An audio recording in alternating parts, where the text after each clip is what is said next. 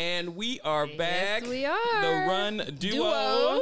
I'm Tommy Mitchell. And I am India Cook. And this is episode 30. Episode 30. Yes. And just to let you know, if you watch it on Almost Live, how y'all doing? What's going on, guys? Otherwise, of course, you're going to want to, after you watch Almost Live, you're going to want to go check out the interview with Dr. Lyons. Yes. He is with South Fulton Running Partners. South Fulton Running Partners, as well as he's on the Unity Collective. He is on their committee. Team and exactly. Committee. Yes. So definitely go check. You're gonna want to go check that out on SoundCloud, iTunes, and Google Play. Yes, for sure. Please do that. So India. Yes. How's it going? It's going good. It's for some reason it just seems like it's been so long. Since we did, I don't know why. It's it just 2 seems weeks. like, I know it's a regular 2 weeks, but it just seems like I don't know. It seems like it's been that longer. means a life has gotten a hold of you. A lot of stuff been going on. So. Yes, definitely a whole lot of life getting on with me. Yes. But it is definitely good to see you. Thank you. How's life treating you? It's going good. I am currently training for Peachtree Road Race. Well, I can't say training. I am... Why can't you say training? I'm just getting my life back together. So conditioning, being more consistent with my runs and my workouts. So I don't have a training plan per se. Gotcha. So okay. that's why it's not that. But guess what? What's up? So the other day, it was probably like the week after we did this last video. I did, for some reason, I left my run watch at my boyfriend's house, found it there. Okay. But I left it. I went on a run on like Monday, and I walked all the way up the hill by my neighborhood to get ready to start my run. And I realized that it was gone, that I didn't have it on. I contemplated turning around all the way around to go all the way back home to get it. And then I realized that I couldn't find it. Anyway, I did two runs without my Garmin watch. And I was like, you know what? What is the odds of kind of like how I feel without running with a watch? And then I think back to when I didn't have a watch at all, and I was using Nike running app. Okay, you use the Nike app. Okay. Yes, that's Did you when have I like a first flip pod started. and everything? No, I just had my phone. Oh, I just okay. ran on my phone, so I Okay. didn't have that. Okay. Nike running app, and then I transitioned to a Fitbit watch. I had a Fitbit watch, and then I went to a Garmin. And I think once I went to Garmin, I did not run without it. Yeah. And like I sit here and I think about the last time that I ran without a running watch, and it was just like, I really feel like it was at least a year ago that I hadn't run without a running watch. So I thought that was interesting. How do you feel about running or running without or with a device? Well, I mean, I run without. Well, no, I used to make a point of trying to run without a watch, but you gotta understand something. I'm from the age where we ain't have watches. We ain't have apps. I hear you. We have nothing. I used to actually tell my dad to go, like, hey, Dad, drive around the block and tell me how far it is. So I'll know when I run around the block how far I was running. Right. And then once Google Maps came out, that's kind of how you started to try to be able to tell, or not, it was probably MapQuest. It probably wasn't Google Maps, but MapQuest. But yes, running without technology, I think, is a good thing. Right. Because it's just freeing. It's just, I'm just cruising along. But, in today's world of posting and it's like, if you didn't post it, did it actually happen? Right. Like, if it didn't show up on your Garmin results, did it happen? Did it actually happen? Did you really do it? So I did come across an article. Dr. Andrew and Dr. Martin Turner, they are both psychologists. And they were talking about how running with a running app or running with a watch all the time can give you a negative implication to your running and the mindset. And just, it puts you to a place of being too competitive, your self-worth of running. So if you have a day that you don't run with the watch, like how well are you really running? Did you really do it? Even though you may have done it. Like if it's not recorded, did it really happen? Yes. If you don't run, who are you? So if you're taking a break and like not running, people are expecting you to post stuff on social media. Yeah. People are expecting to see it. If you go a day or a week or whatever without posting, people are like, is everything okay? And it's like, no, I need a break. Where you been? It's like, no, I need a break. What happens also when people that actually post their times, what happens when you're now running a 10-minute mile when your people are used to seeing you run a 7-minute mile? So in this article, they were talking about the implications and the negative things that can come along with it. So you may be increasing your training more than you should because of those expectations from other people. Yeah. You may be putting in more hours. You may be putting in more, being more competitive. And it just kind of really takes over the mind. It doesn't allow you to really enjoy it. But of course, they brought in some of the the motivating factors and the accountability that comes along with it, but they definitely say unplugging is very important. Most definitely. I would agree that unplugging is definitely important, because you're right. I think it's the same thing with running with groups sometimes too, because you get so competitive because you're running with the group, you don't relax and like run the pace maybe you should run. But I would say this, because I remember when the whole posting your runs first started coming out, and there were a lot of people that would not post their times. Like they'll post their miles and they won't post their times. I'm like that. Which I was like, why? What is it? Because honestly, I didn't care. And I mean, probably because I wasn't running around other people enough to know what actually was fast and what was slow. But I would post my time, didn't care, whatever. Right. And then like I've gone to the point where I was running really, really quickly. So and now I don't. Yeah, now I don't run as fast, and I can see it on my Garmin and on my Strava, but I don't care. Okay, so I ran 5 miles at 11 minute pace per mile. I do not care. Exactly. And I think me. That was their focus too, on the guilt and shame behind it and the peer pressure behind, if things do change, are you putting too much pressure on yourself and then losing the, excitement out of running because of that? So, and I think for me, I don't post my times because of I hear so many comments about, how asking about time, asking about pace, asking who's gonna, beat who and all that stuff, that it's just too much. So I just rather not put it on there. I mean, y'all can look me up on Athlinks if y'all that froggy, but trust me, people do it. People do it. People be Googling people. Yes. How was your Mother's Day? Well, I mean, it was fine. We didn't do nothing. Okay. She didn't want to celebrate yet. I understand. Yeah, so I have a good friend that's expecting. And I was like, I was like, do you do happy Mother's Day prior if anybody wished Heather happy Mother's, she ain't mad, but she just didn't want to. She didn't really want to celebrate it until she actually had. We had a runner have a baby on Mother's Day. Congratulations to Maria on the new little girl. And I mean Willow, and that's great. I thought Heather was gonna try to push it out on Mother. I really did. I was like, she's probably gonna try to plan. Come on, Trey. Try to plan this. But yeah, Mother's Day was fine. How was yours? I know you kind of go. Yes, I introvert on Mother's Day. On Mother's Day. Yes, I introvert myself on Mother's Day. I stayed off of social media. Yeah. It was fine. I wish my stepmom happy birthday. She's in Texas and, all of that. So because I can't be around, all of that and family time and all that, I introvert on Mother's Day. I remove myself from social media usually. I don't look at all the posts and all that stuff. And I had a me day. So I actually did. I relaxed, got some stuff done around the house. So just kind of relaxed and had a me day. Well, I mean, it wasn't like, because my mother has passed away too when I was younger, but, at this point, I was 19 at the time. So, it's been so long ago, I don't really, think about it as much. But, of course, I have sisters with kids. I have, my sister's kids have kids. So, that's kind of my, hey, happy Mother's Day. But I didn't do a lot. I know next year, though. Oh. You got to come correct, Tommy. What you going to do? I don't know. You need to start thinking about it now. Whatever. I'm going to do like my mom used to do. Like my mom, because like when we were kids and Father's Day would come around and be like, what we getting Dad for Father's Day? Oh, I'll be like, that ain't my dad. I don't know. What y'all getting him? That's what I was going to be like, Trey, what you getting your mama? You better get your mama That's something. That's going to be right around that 1 year birthday. So, yes. Yes, indeed. That would be exciting. So speaking of Mother's Day, something very interesting. So there was an article posted in New York Times. It was called Nike Told Me to Dream Crazy Until I Wanted a Baby. Basically, this article talks about individuals that are sponsored by Nike or Asics or other some of these elite groups. How becoming pregnant while being a sponsor athlete is considered a negative thing. And this article basically talks about all of the different people that were sponsored athletes and they became pregnant. They are very nervous to tell Nike that they were expecting. And Nike actually came out and expressed that they have in the past cut back some of their athletes' pay during their pregnancy time and during the time of having their baby.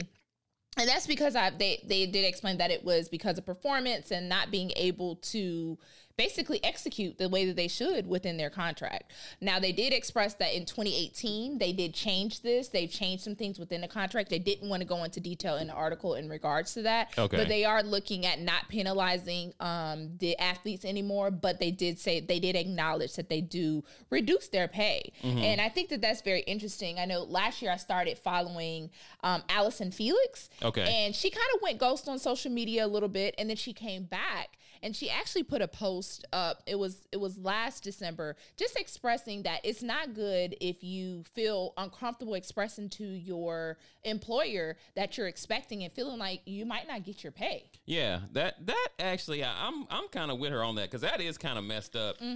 Because there are so many athletes, female athletes, that get pregnant and come right back and do just as well as they did before. So I don't know if it has something to do with they feel like because they were pregnant, they aren't going to be able to perform after the baby, or they think once they have a kid, they're going to be less likely to go out and train because now they have a child and they want to spend more time with the child. But what's the difference? I mean, I guarantee you, I will not be doing as much stuff once the little kid comes. Not because it's going to keep me busy, but because, okay, I got a kid now. I'd rather spend my time doing this as opposed to other things. Right. Now, one of the athletes, Kara Gosher, she gave birth in 2010. She was explaining in an article how it basically was like, you either go out there and train or you breastfeed your child. If you can't do both, like medically, it didn't allow her to do both. She felt like she had to choose, and that was the pressure that she got from Nike to choose like which one to do. And it ended up being 3 months postpartum. She was signing up for a half marathon. And it's like, what do you do in that case? And the thing about it is with athletes that are sponsored, they're not getting paid salaries. They're getting paid through gear. Through gear, through sponsorship, they're getting paid when winning races. So it's not as if it's, here's a lump sum of money. You're not going to continuously get paid. And of course, athletes like Serena Williams, things of that nature, they're making a lot of money. So them missing 9 months or whatever out of, a race or running is, they have money stacked versus some of these other athletes are not making that much money. So I think it's really interesting. I know in 2014, they did have, Alicia Montano. She was known kind of as she did the U.S. championships, and she was known as the pregnant runner. She was the runner that came out, her belly, like she was fully showing, and she was actually running. And she basically said she had to fight to keep her paycheck. Really? So, yeah. So these athletes are really having to fight to keep their paycheck. So I find it very interesting that, I hope that Nike and other sponsorships, of course, this article is strictly in regards to Nike, but other people that have athletic sponsorships, there needs to be more involvement and engagement and not cutting these people's pay. Well, I mean, I definitely am one that disagrees with that. I mean, until you start showing that you're not going to be as active, that's when you can cut the pay. Right. Like when you stop showing up then. But until then, if you get pregnant, had a kid, and you right back hitting it. But at the end of the day, there's so much that goes on with the woman's body during pregnancy. Yeah. Like the expectation to even have the baby, drop it, and get right into it, I think is something that a dynamic that needs to be changed. And then we definitely need to work on. Well, my feeling. I was like, when a woman is pregnant, go sit down. That's just how I feel about it. I mean, it's your body. Do what the hell you want. But my point is, all the things that happens to a woman's body. If you weren't pregnant and that was happening, and you felt the way you do when you're pregnant, you would not continue to try to exercise and lift and all that. Yeah. You'd be like, something's wrong. I need to sit down. But because there's a predator in your belly, y'all decide, well, you know what? I'm pregnant, but you know what? I'm gonna go do these pull-ups anyway. Yeah. So I mean, people are trying to stay in shape, and it's different from. It's just like when you're injured. Sometimes it's hard to sit down as a runner when you're injured. No. Well, for me, sometimes, like, it's, the older we get, it's harder. But, like, it is harder to transition your life in that aspect. So. I mean, I understand you because running and any kind of fitness becomes somewhat addictive on anybody's level. Right. Because it becomes that endorphin high and things like that. And then when you can't do it, yes, that is a problem. But, see, I think that also goes back to the whole posting and the social media. You see all these other people doing this expectation. Exactly. Yes. And she's running. She's 9 months pregnant, and she's fine. And you can still see the abs poking out the side of her. The side of her. You can see her abs and the baby abs. Look at that. Yes. So social media definitely has, put a different implication on the whole running as an athlete. Exactly. That's actually really interesting because I'm definitely don't like Nike. I'm not a big Nike person, but that would definitely make me not like them as much. Yeah, it's unfortunate. And, certain things come up about different sponsorships. I was a Nike person or have been a Nike person. Yeah. And, it is very difficult when you start kind of digging in the weeds on how different companies run their handle show. how they handle their business. So yes. I did love seeing that, and I kind of posted about it, and we had talked about it earlier that I really wasn't going to talk about it, but I would want to talk about hookah. I wanted to talk about the shoe, not really the attempts they were making to break. I think they were trying to break the 100-mile record, and they did break the 50-mile record. Right. But they had their own little project, right. the Project X Carbon hookah. Their new shoes. Yeah. Mm-hmm.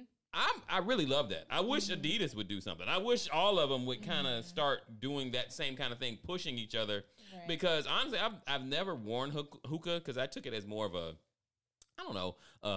triathlon shoe. Yeah, I used to say it looked very orthopedic. And I know that now they do have thinner sole shoes, but to me, it looked always, very, and I don't like that thick looking bulky shoe. Like I feel as a woman, my feet are already big. Like I wear a 10, 11. So it's kind of one of those things where you have a thicker sole. Like it's just, I don't want to look like I have on boats on my feet. Yeah, so that like was a one goth thing. Kid from like the 90s. Yes. So that was one of my things where I didn't try that, but I've heard some great things about it. Yeah.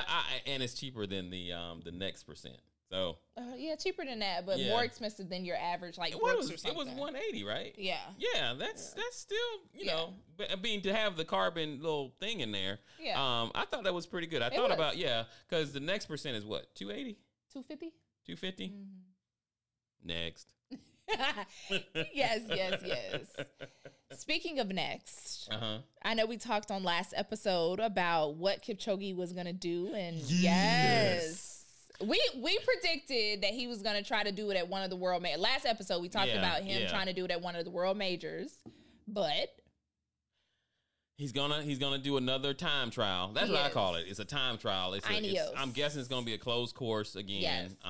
So they're actually saying it's INEOS, INEOS 159 challenge is what they're calling it, and they're gonna try to do it in the fall. It looks like they're gonna try to do it to where spectators can come out. Like it's gonna be a whole situation to where people can actually come. Whereas when they did the Breaking 2, it was very secluded. They wanted it silent, like it was very quiet, like all of that. A lot of ambient sound. It was you said what now? A lot of ambient sound. Yes, a lot of crickets. It was a lot of crickets. So they definitely are wanting to do that. They said they have not finalized when it's going to be, potentially in October is what they're kind of putting out there. And it won't be classified IAAF rules because they are still going to have the pacers and things of that nature, and they're still trying to make sure that they can find the pacers to keep up with it, but it looks like it can be done. I think it can be done. So it's going to be in the fall. He's going to try to do it again. Yeah, it's in London yes. This time. And I don't know if he can do it. You don't think so? You talking sub 2 hours. He was only some seconds off the last one. Yeah, and he looked real tired. That's fine. I think he can do it. Kipchoge, got this. It has to be perfect conditions. Yeah. Like as far as heat. And I think the whole reason they did it at the place they did before, because the temperatures were going to be just cooler, right. Yeah. England in October? I mean, obviously I'm pretty sure they've assessed. Well, it's being done by, it's not a shoe company doing it. No, it's not. It's a billionaire actually, that is putting this thing together. I was listening to the House of Run, it's a podcast, and they were talking about it. That would be a great trip. It would be to see that. Yeah, to go over and be able to see that. Yeah. But the only thing that was disappointing to me was because they had been saying kind of what we were like, what is he going to do next? They were thinking like maybe in October he won't go to Berlin. He'll come here. He'll like come to Chicago or something. So that's disappointing that he won't be. Yeah. So within that article, they basically said the time that they're looking at, because they do have a time gap that they're looking at him doing it, is going to overlap with all of the world majors in the fall. So more than likely he's not going to do a world major in the fall. So no world major in the fall. He says he's going to do all the world majors before he leaves. So you think maybe Boston next spring? I think he can probably do Boston. God, that would be perfect. He can. I'll go there and do that 5K. I would too. That would be. I would definitely. I mean, how often do you see a marathoner that? Because I mean, I understand we're runners, right. but I guarantee you, his presence would, even though Boston doesn't need any extra pub, yes. but how many eyes would be on it now? It would be, it would be a different atmosphere. Exactly. And I know Boston is already amazing. Yeah, but yes, it would be with him there. That would be such a totally different atmosphere. And he definitely can't try to do it in Boston because Boston conditions are always like but it would be nice to see him run a technical. Of course, a technical, very strategic, marathon. So, but sure. I'm excited. I really would think I would enjoy. Yes. Seeing that. Yes. So speaking of world majors, they're trying to. They met. Can we get a drum roll? Man. Hold on. Can we get a drum roll? No, I don't got a drum roll. Go ahead and say where it is. So it has been announced today that Chengdu, China, which is in China, they are looking to be the 7th world major marathon. Oh, wow. To be added onto the list. So Abbott's World Major Marathon, they are looked at as a candidate right now.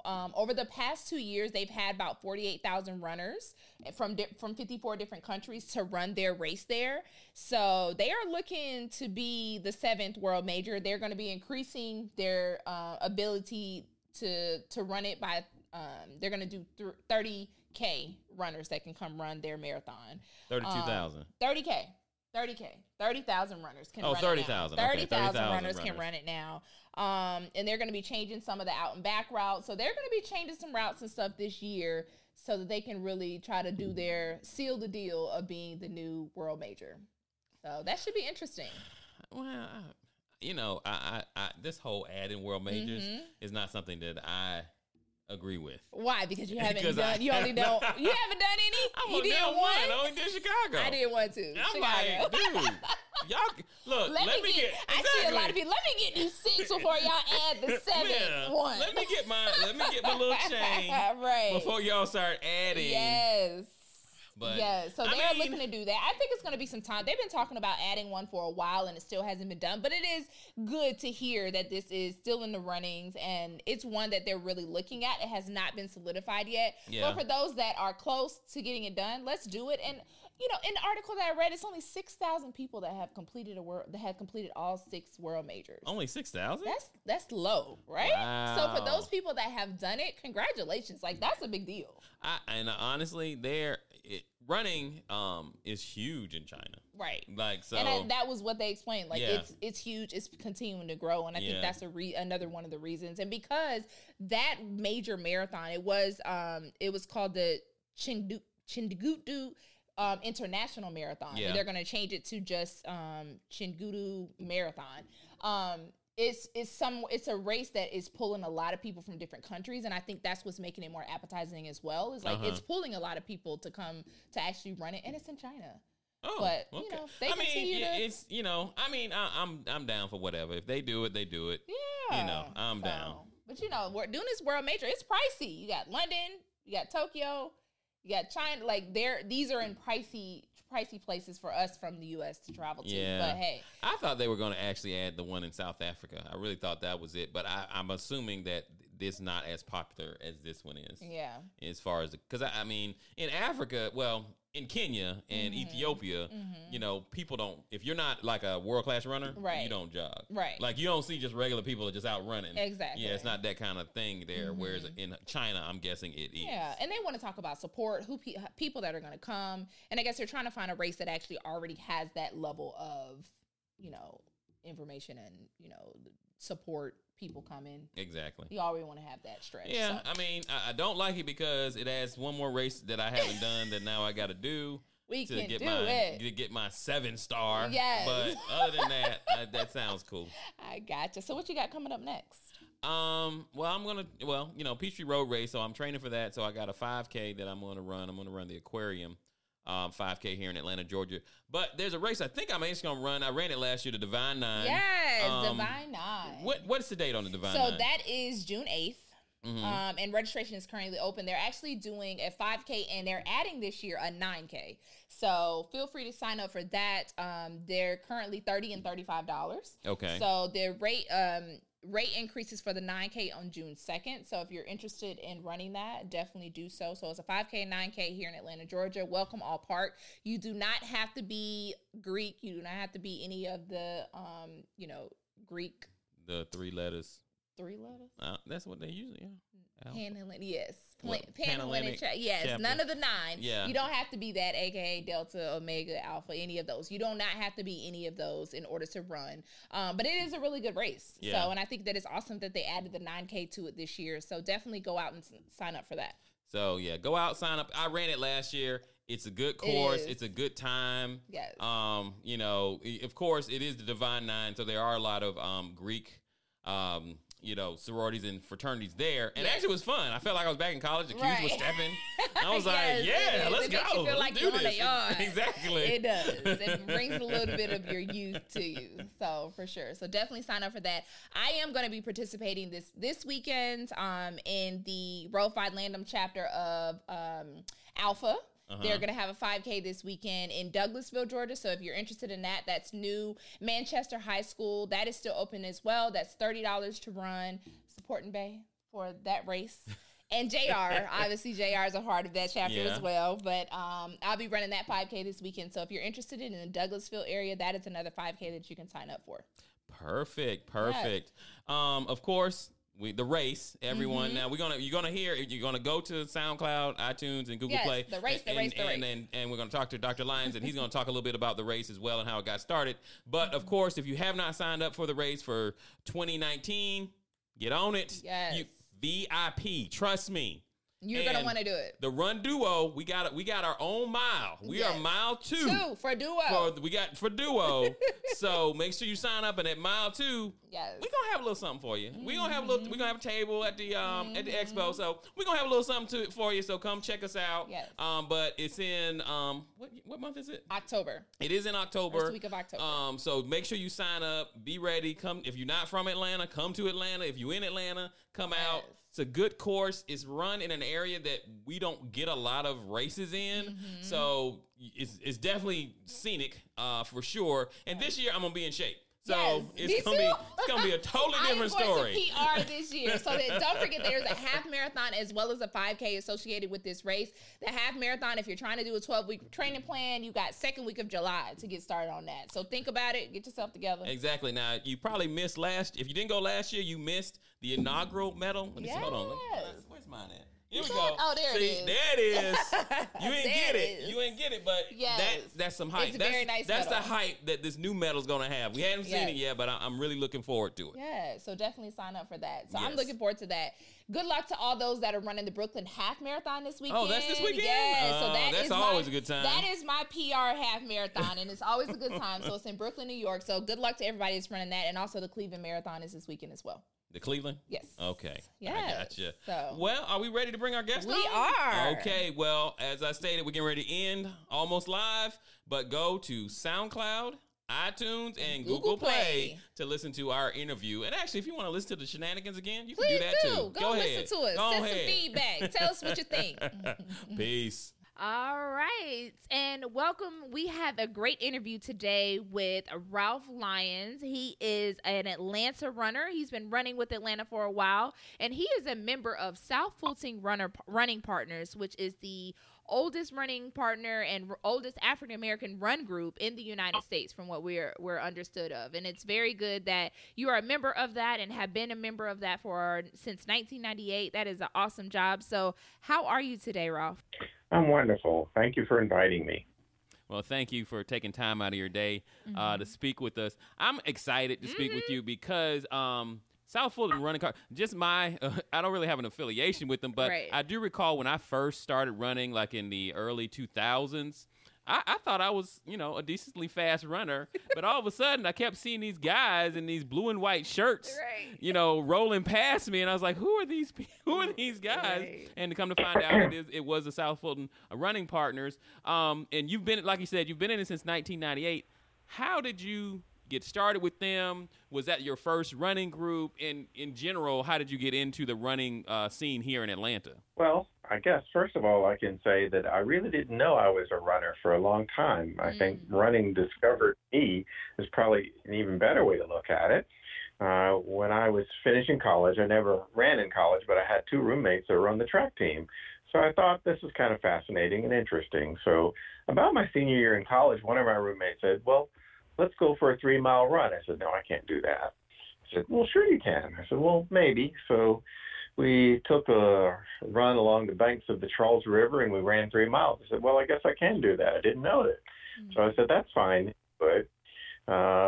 But at that point, I continued in graduate school and in medical school, and I would jog maybe 3 miles a couple of days a week just because it felt normal, and I felt better doing it. I still didn't know I was a runner. So got through that particular phase of education, went on to do further training, but still a couple of days a week, maybe 3 days a week, 3 miles, and then another phase of training and touring the public health service for a couple of years. And then I finally got back to Atlanta for good. I was in Philadelphia for a while, and I started hearing about this thing called the Peachtree Road Race. So I said, well, that sounds interesting. It's 6 miles. I don't know if I can do that, but maybe I can. Let's just give it a go. I was curious.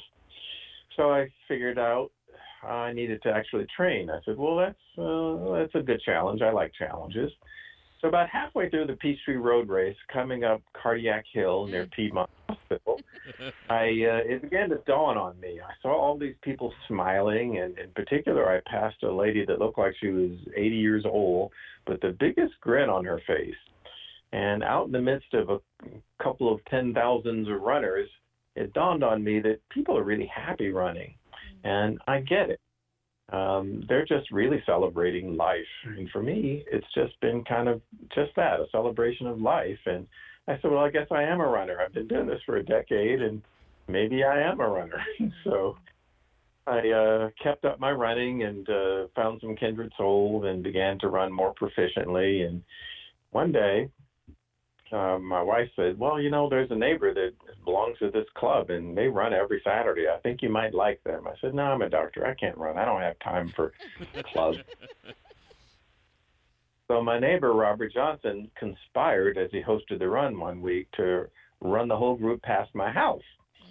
So I promised him that I would come out, but I sort of forgot about it. And I looked up, and it was about 7:30 in the morning, and all these guys in the blue and white uniforms are running past my house. I said, oh, doggone, I forgot it. So let me get it together here. And so I ran with the group. I loved it. And I said, well, I don't have time for this, but, where are you running next week? So next week became next month, became a couple months later, and then about a year later, they said, well, you think you ought to join the group now? I said, well, I guess so. After a year, I probably need to go ahead and make you official. Right. This was 1998, and it's been a pleasure. It's been just a wonderful, wonderful association the entire time. Just the happiest group of people that enjoy doing what they do and getting together. And after some years, I just told the group that, you're really not a running club. You are a breakfast club with a running habit.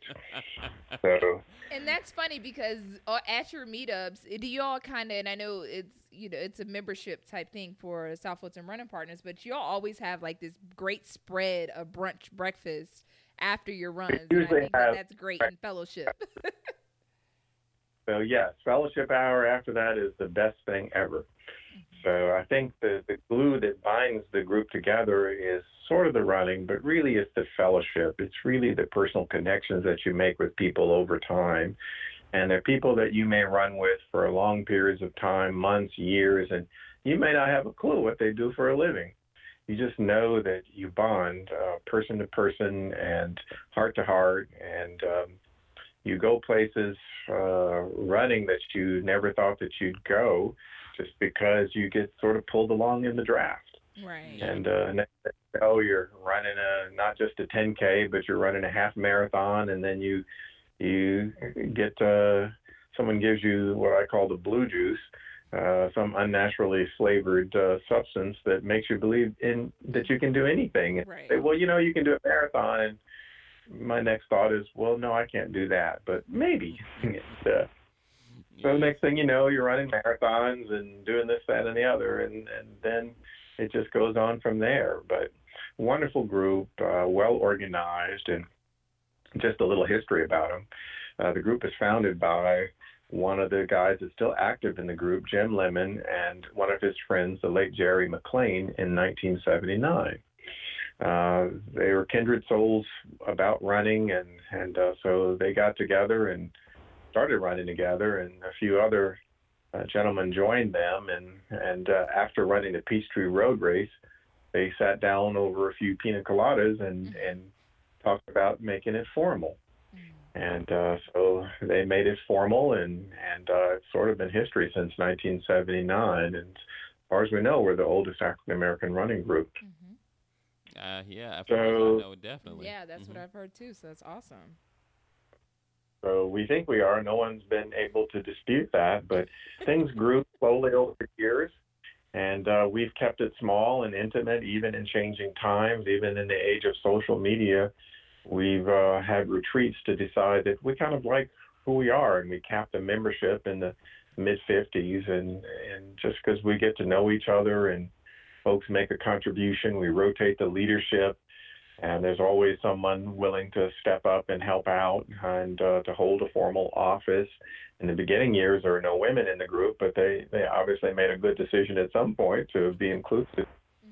And the group's been, of course, better from that point forward. And one of the original women, Rosita Smith, has been running in the group for a long, long time, one of the first couple of women in the group and a dear friend. And, it's just a wonderful experience. It really is. And to see folks that are still healthy and still out there doing it, one of my favorite people in the group, I have many favorites, so I can't start mentioning them all, but one of my favorites is Bobby Sasbury, who's still running well and first in his age group in his 70s, so often in any races, even just last weekend. An amazing person and lots of just amazingly good people. So it's been just wonderful getting to know people, and it's amazing how your defenses are down. That's one of the peculiar things that I've learned about just about all endurance sports. Just an hour of running with someone, and you know their whole life story sometimes, and you're sort of bonded for life. And that's the amazing thing about running and other endurance sports, which nowadays many of us sort of overlap, and the endurance community has expanded greatly by people just dabbling in other things, myself in triathlons and others, different things, cycling, etc. So that's the cool thing, and we've been able, at least I've been able to observe the explosion of the African American endurance community. I won't say running alone, but sort of started with running with the advent of social media. First, there was Black Girls Run, of course, founded by a couple of young women who talked a lot about what they love to do and their special, unique challenges of integrating into the workforce and having their hair right and things that, are practical challenges sometimes with doing what you love.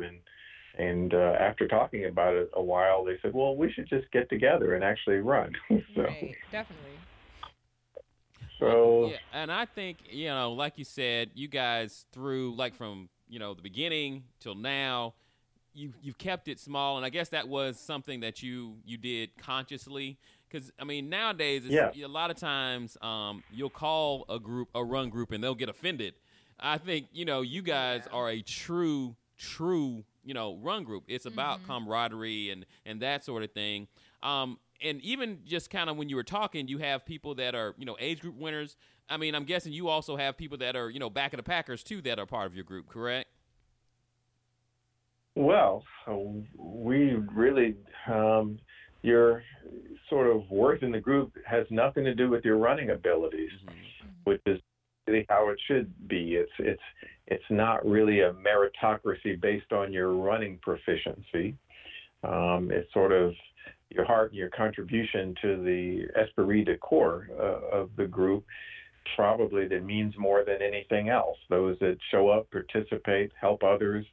It's amazing what people do for each other in that group. We run through all things of life, the good and the bad, and I've watched folks, suffer misfortune in their lives, loss of their loved ones and spouses, and someone or many people typically in the group will just step up and be there for them. If it's not cutting their lawn or just taking care of them through all the times of life. You sort of run through life together, I think. Definitely. And that's what it's all about. And being a true group that's bonded heart and soul is really what it's about.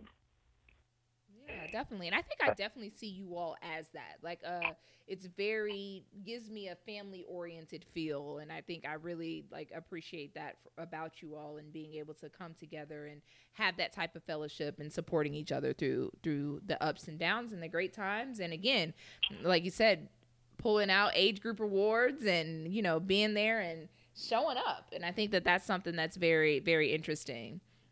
Now, I know since South Fulton Running Partners has been around a while, you've been running a while, you being here in Atlanta running community, can you tell us kind of what you have seen in regards to the transitions and the positive things that Atlanta now has in regards to just the Atlanta running community? It seems like it has evolved. What is your thoughts on seeing it over the years and its changes?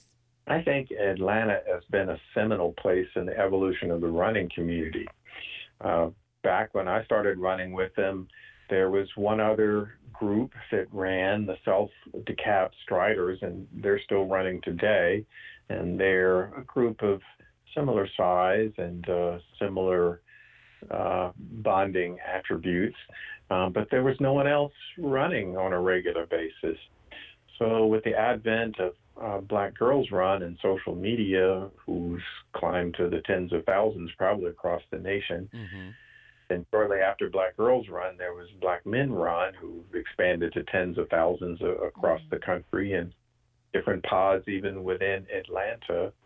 And then now there are probably 20, I don't know how you call them, not running groups, but running organizations of some sort, whether they be loosely or more tightly knit, that just are in Atlanta alone. And so that is the cool thing. And as things have evolved, the enthusiasm for running and the number of African-American runners, also what's evolved is how they do things, and the people with ideas and skills that have put their talents together and their focus together towards other things. And this is just taking it to another level. So the Atlanta groups, particularly Black Men Run and Black Girls Run, have spawned chapters in just about every major city and many smaller cities across the United States. And we'd like to think that we're sort of a mentoring group to them, or spiritual mentor, if nothing else, just as a guide that just shows people, the path forward in our own way. We are who we are, and they are who they are. And we like to think that we help to spur that running movement in some ways, along with the other dynamics of society which made it flourish. So I'm proud of that. And one of the interesting things that happened starting about 6 or 7 years ago now is one of the guys in our group, Alonga Thandaway, who's also very active in the running group as well as the cycling group and the triathlon group community, had the bright idea that why don't we just invite all of the running groups in Georgia, all the African American, or just a big old group run on a Saturday in March, and we'll call it the Summit. So we did that, and first year, a couple of hundred people showed up. So I said, aha, things are really expanding. As far away as Savannah, the Savannah Pacers came, and all sorts of other groups came, and as well as the larger groups in Atlanta and a few other people. So we did that for a couple of years, and it was just fun. We'd throw down, we'd have a run, we'd have music, we'd have, fried fish and do what we do, having a great time. Nothing real formal beyond that, just introducing the groups and connecting people together. And then about 2 to 3 years ago, one of the folks in the community had another idea and said, why don't we have something more formal with this, with the summit that you're going to have? Let's have a panel discussion, and we'll have the longest standing groups that are in the community just be a part of a discussion. And so we began that, and that was a real success. Behind that thought, sort of in the background, was that maybe if there's enough enthusiasm behind the summits that we do and the panel that we do, that there's an impetus to do our own race together. And so we'll kind of get a feeling for that as we have the summit, which evolved to a podcast with that too.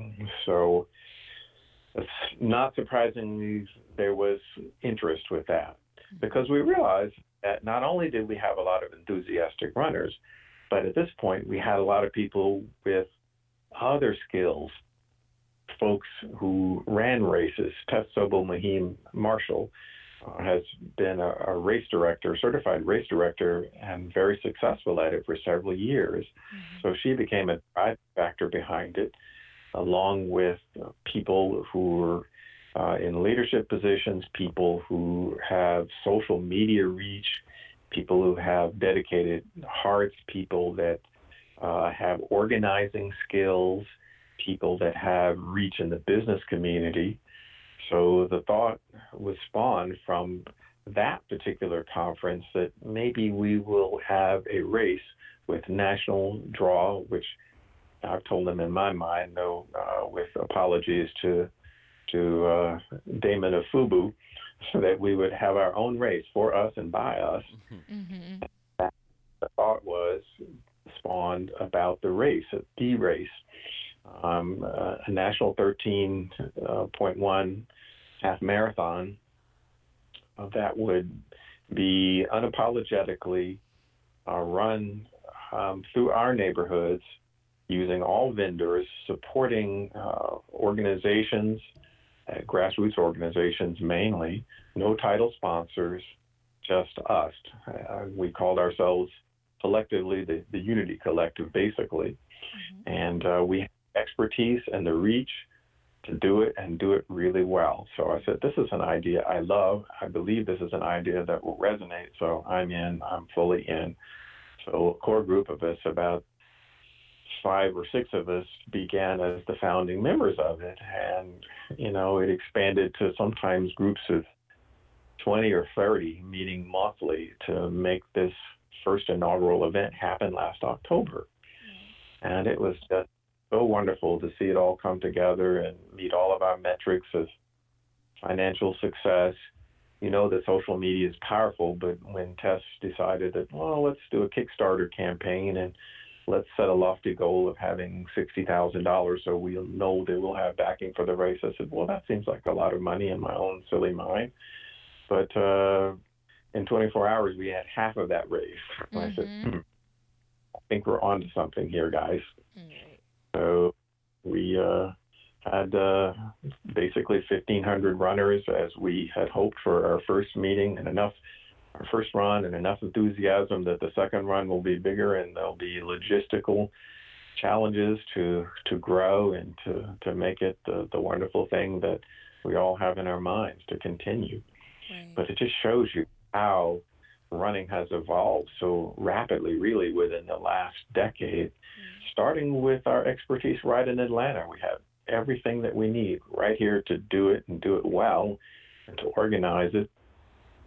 I watched another group, the National Black Marathoners, rise up and long-distance runners across the country. So they're doing great things, too. And so it's really a beautiful thing. I've also watched the Black Triathlon group evolve. I started doing triathlons maybe 15 years ago, just dabbling. I thought, well, I'm going to get older. My knees might not hold up, maybe not. So I'll get a bicycle. So one thing led to the other. I said, well, I can swim a little bit. So I started doing triathlons, and then lo and behold, there was lots of even more enthusiastic people running around doing the same thing. Right. But about 4 or 5 years ago, Tony Brown said, well, this is the age of social media and lots of enthusiastic people, so let's create another organization and connect people across the country.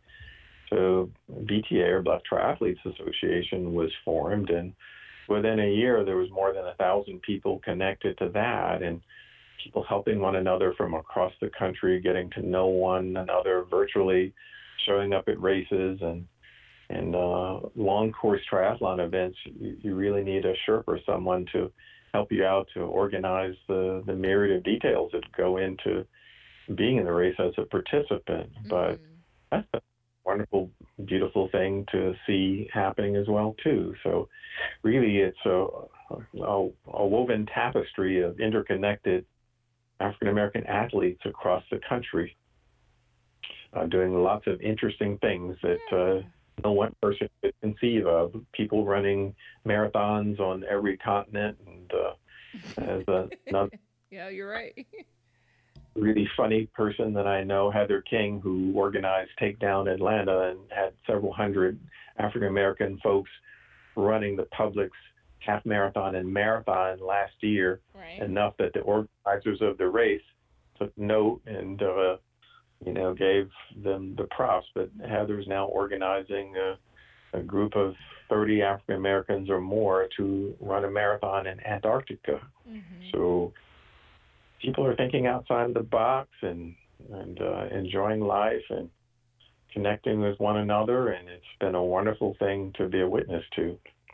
Right. And I think, Ralph, you have done a great job on kind of giving the whole journey from the first African-American group and being able to transition to the summit, to us having, I was a part of the panel that was here in Atlanta of just the different groups that came together and was able to talk about kind of the running community and what that looks like and bringing everyone together, and even seeing some faces that are here in Atlanta running community that never meshed together. And I think that panel was something that started that, and onto the race. And Tommy and I are very, very big time. Love the race. We love the race and are, love to be Tess. a part of the race. And Tess is amazing. Heather is amazing. Yeah. We've had both of them on our podcast.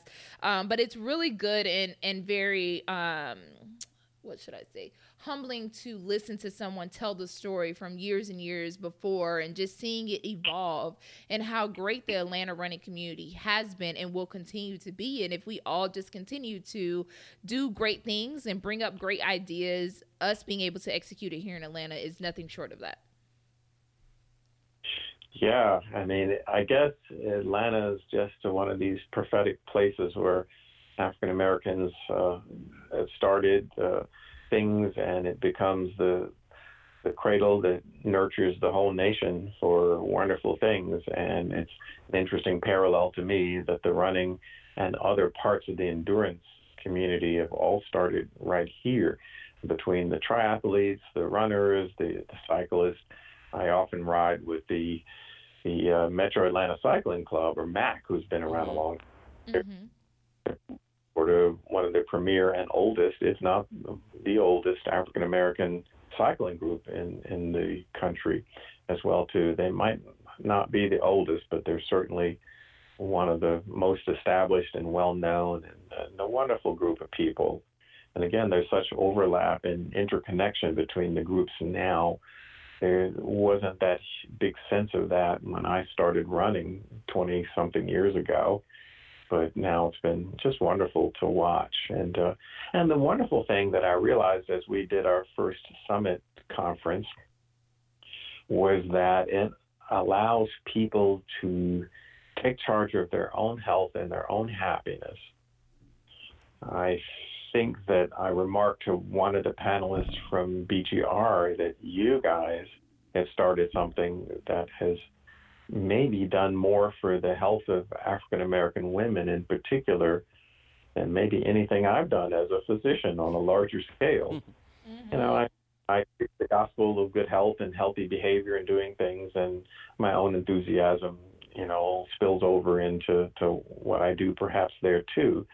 But to organize it at a level that makes it very practical and accessible for a large number of people now, especially a younger generation of folks, changes mindsets and allows folks to break out of some traditional thinking and really improve the health in a way that probably couldn't be done otherwise. So I really am grateful to watch that aspect of it too, looking at it from my 30,000-foot bird's eye view as a person involved in healthcare through the years. Now, with and just kind of, and like Indy was saying, like you've kind of taken us the story from the beginning to bringing it up till now. As an accidental runner, I guess you would say, you know, somebody just that really didn't think they were a runner until after you've been running for 5 years before you decided that you're actually a runner. If somebody was trying to start out now, what kind of advice, as a healthcare provider, as a person that runs, what kind of advice would you give someone who was just starting out, getting into running? What would you tell them? I would tell them that you really don't know what you're going to love.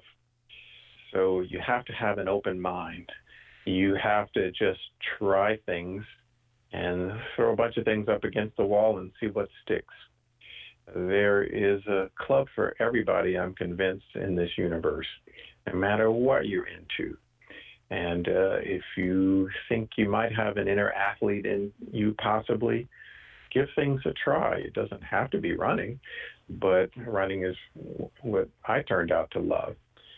But there's an enthusiastic group of people that will support you, that will give you all kinds of practical advice, from what shoes to wear and what to do and how to get going, and to encourage you and let you know that everybody starts with baby steps, and many runners don't start running. They start walking, and they start for one reason and they continue it for other reasons.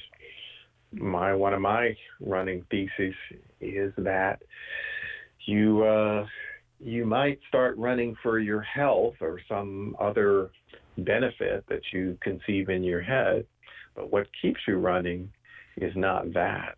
You'll fall off the wayside if you're running just to keep your weight down or your diabetes under control or your blood pressure under control. That's not what's going to hook you and keep you running.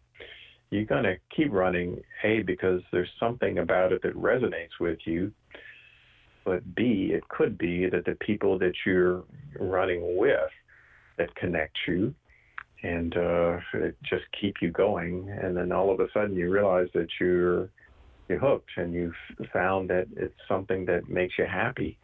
And once you're happy, or once there are other reasons that you run, you may have an inner competitive spirit that you didn't know about. You may try to run more proficiently because you don't want so-and-so to catch up with you, or you want to catch up with someone else that you weren't able to catch up with this Saturday. You might be. So, and you may lose weight because you want to catch up with someone, not because you think it'll make you look better or you think it'll improve your health. So I think that people probably continue the activity because there's something inside them and not something just theoretical, but something at a more granular level, at the level of the soul, which connects you to the things like that. Right. And I think that definitely makes sense. I know when I started out running, it was the weight loss thing. And then the weight loss thing turned into me being addicted to racing and running. And now I'm doing it and I'm like, I can't stop. Yes. So I totally understand that. It becomes a piece of it. So for sure. I do have one last question about South Fulton Running Partners. The names of your courses. Like you guys, like I have received the emails, and like this week it's Hilly Top something, or the different courses that you guys run. Who started that? Given the different names for the different routes that you guys run.